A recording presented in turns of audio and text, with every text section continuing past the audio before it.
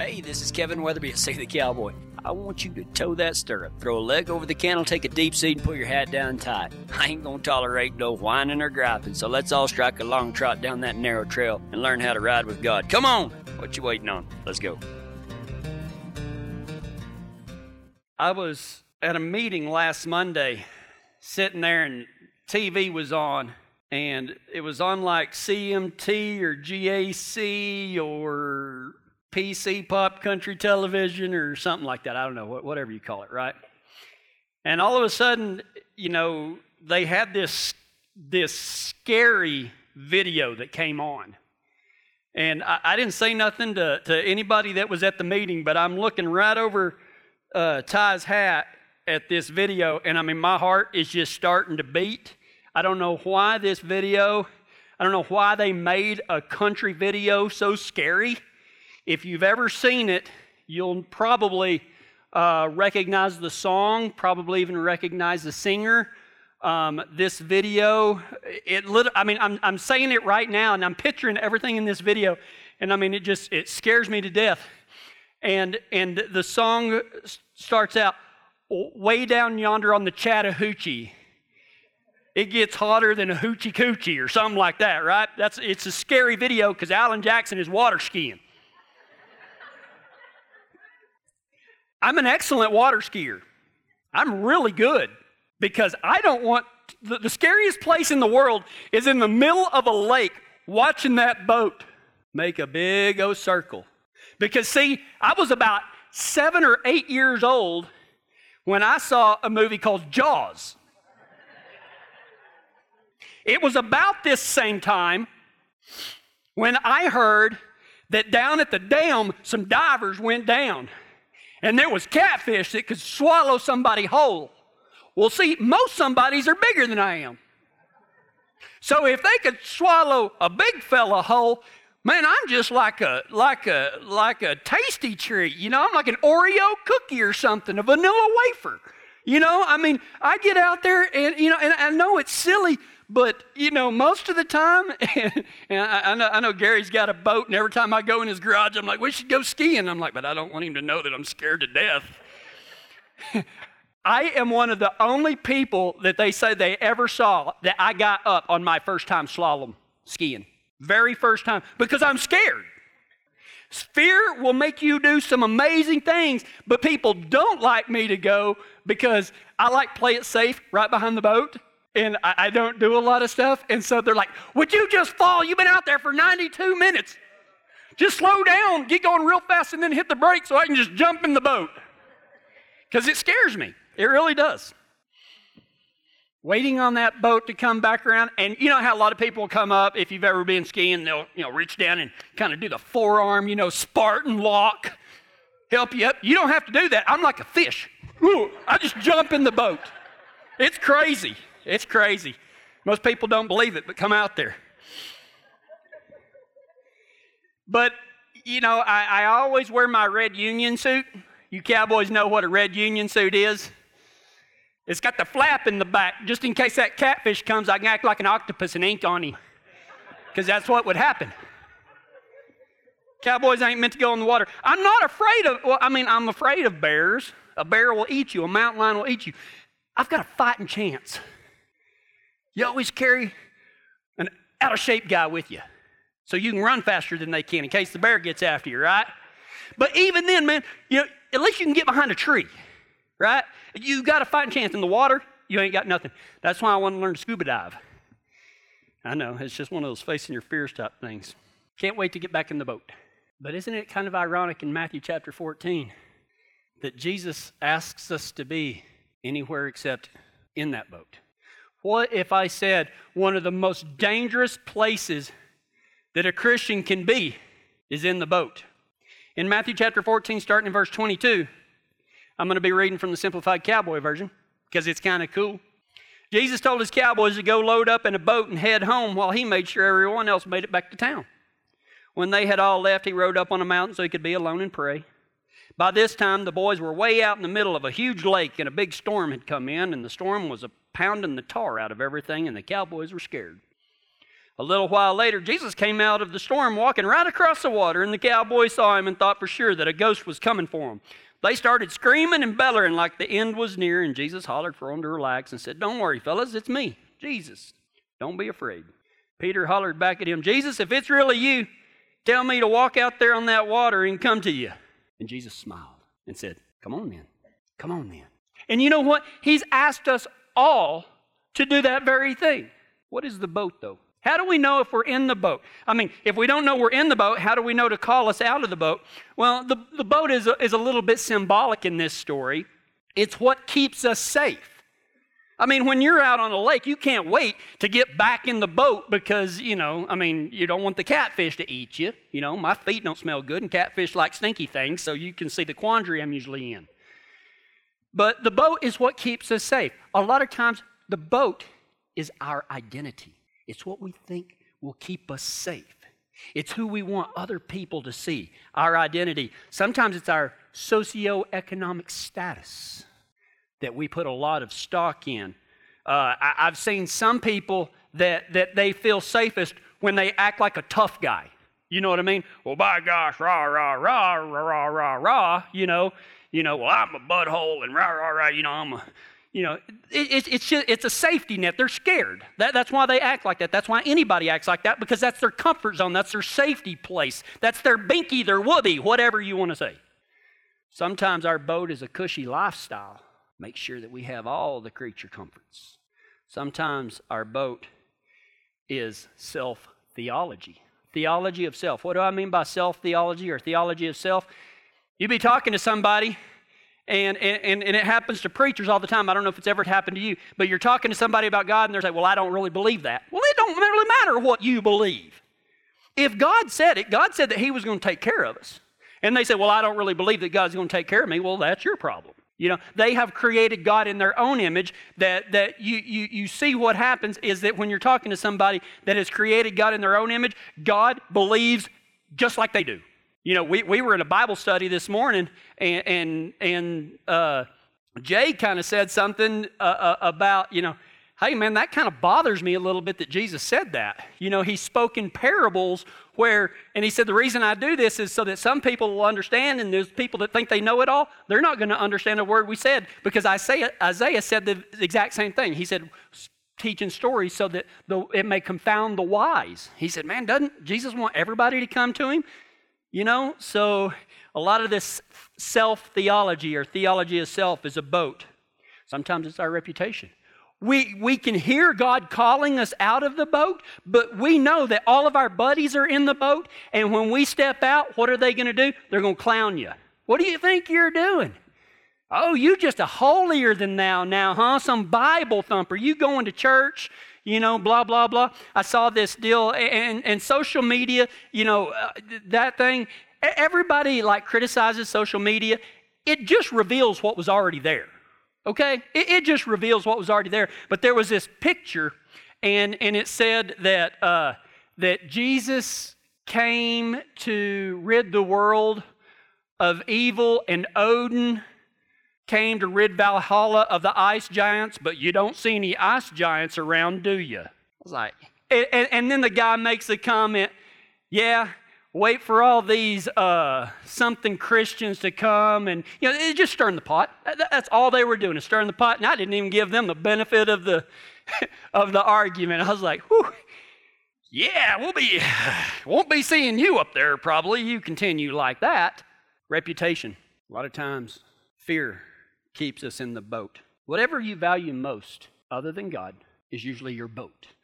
Every single one of us have our boat. And Jesus is continually calling us out of our comfort zone, calling us out of our boat, saying, hey man, money's not going to take care of you. Your nice house. I remember whenever I first started working and I got my first full-time job, the first truck I ever bought was a white Dodge extended cab that had these dark tinted windows. And man, I was the cowboy that had the little Ford Sporty Escort. That's what I drove to school. I mean, so my reputation, I wasn't really worried about it, you know what I mean? But now I have me a cowboy truck, right? And I just knew with this cool truck, I was going to drive down the streets of Lubbock, Texas, and I was going to have to get a bed cover because all the girls were just going to jump in the back because I was so cool. I must have been driving a little too fast because none of them ever jumped in there. They didn't. I don't know what the deal was. But you know, whatever we value most is our boat. And God is continually calling us, saying, man, there's more to it than this. There's more to it than this. There's more to it than this. Isn't it funny how quick we want to get back in the boat? Every single time we go back to our safety zones. You know, the disciples were with Jesus. A lot of them were fishermen. And after he was dead and rose again, and then he kind of disappeared from the upper room, said, I'd go meet you in Galilee. You know what they went to doing again? Fishing. They went back to the boat. They went back to what they knew, right? And Jesus called them out of the boat again. Called them out of the boat again.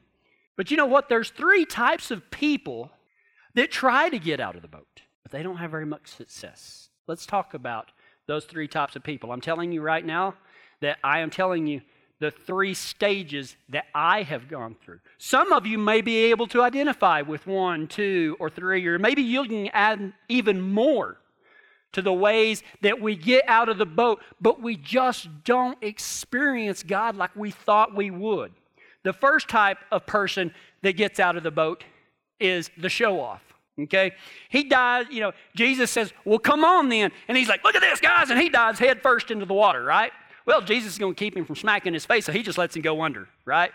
Because he's more worried about what his friends will see, what his friends will think. And he starts this show-off. He's like, watch, Jesus, I'm going to come to you, right? So he dives in the water. Well, when he starts to go under, he starts depending on his own effort. And he starts swimming out there, but the wind and the waves, he never gets closer to Jesus because he's dependent upon his own self, what he is capable of doing. But you know what happens to show off when they jump out of the boat? They get tired real quick and they look up, and man, they think, oh, yeah, I should be right there. And they look up and they're just as far away as they ever were. I've actually been in the ocean before. I went down to Cozumel, and me and my brother, there was a bunch of us. It was whenever I had turned 23 years old. And we all went on this boat, and we went snorkeling at Cozumel, right? And so they give you this snorkel, and it's this, you stick a PVC pipe in your mouth, and you got a big old long chimney on your head, right? And so you got your goggles on, and you got your mouthpiece in, and they give you this little life vest, okay? I don't put much stock in it. It's like a Ziploc bag with an air hole in it, you know? And you put the Ziploc bag over your head, and you tie it around your waist, and you can just sit there and float. I felt like a bobber myself. And so anyway, we're snorkeling, and it's like 20 feet of water, and there's coral down there, and there's fish going around. Thank goodness there wasn't no sharks. I didn't have to ink and everything. Well, this guide that was with this man, this kid was a merman, okay? He would he didn't have the Ziploc bag on. He'd take him a big old breath, and he'd just, whoop, and he'd go down there, and he'd be on the bottom, and he'd come up with a starfish. Well, my brother, you know, he kind of gets my attention. Well, the sucker was on my left-hand side, and he's like, right? And so I'm sitting there breathing, and I go, what? You don't turn your head to the left because you get a bunch of seawater in your lungs. And then you got to come up for air, and somebody's got to give you the Heimlich maneuver. You know, where they kick you in the butt so you'll start breathing. Then you got to pull out your asthma inhaler and use it. Well, my brother says, I'm going to swim down there. Like, do it, dude, you go. And he's like, all right. And so and I'm sitting there watching him. I'm not turning to the left. I kind of rotate over. I'm learning my lesson, right? And I'm watching him. And he goes down, and he swims down until his feet are about this far below the water. Well, he didn't deflate his life vest. And so he's just a kicking.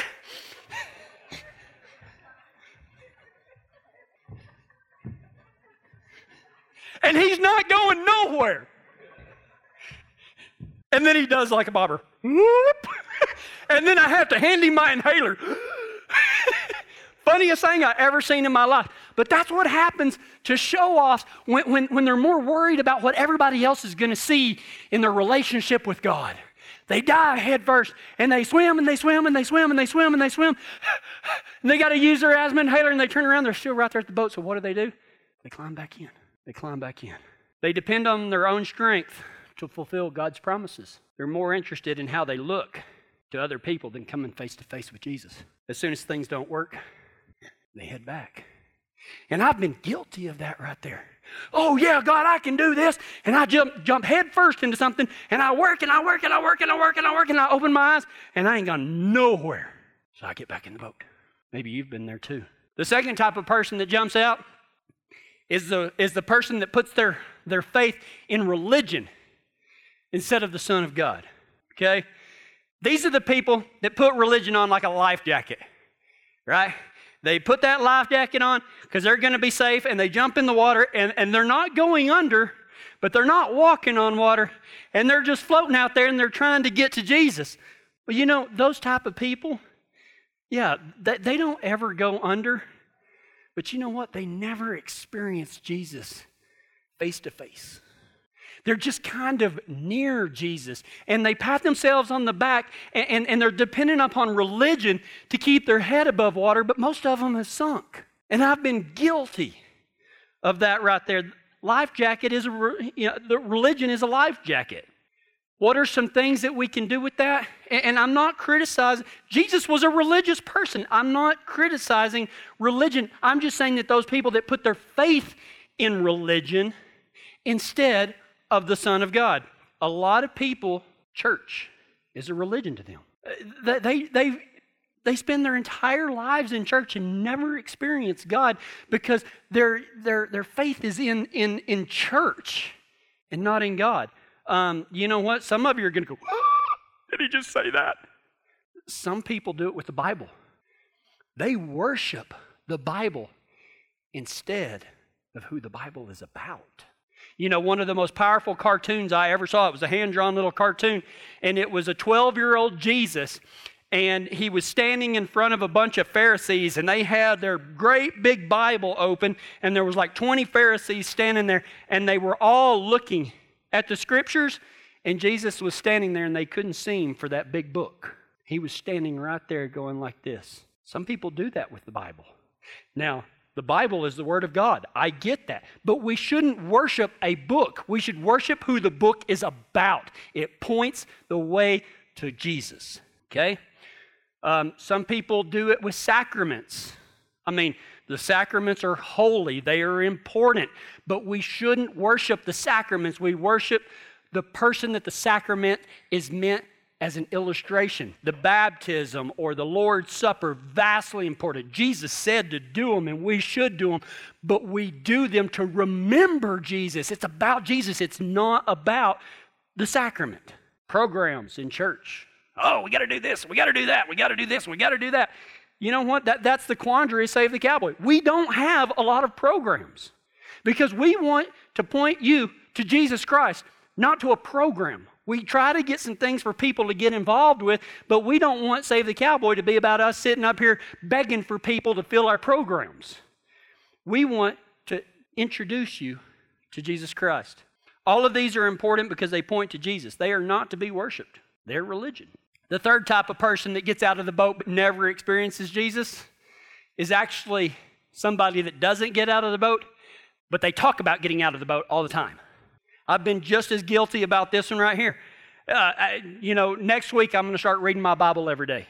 You know what? Tomorrow morning I'm going to wake up early and I'm going to go in the living room before anybody gets up and I'm going to get down on my hands and knees. I'm going to pray, and that always is going to start tomorrow. I'm going to start reading the Bible front to back tomorrow or whatever. We just talk and talk and talk and talk about knowing God.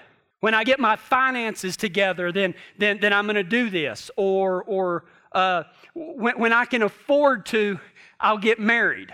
You can't afford marriage. You can't afford kids. You just do it. I mean, sometimes that's why you have kids, because you just did it.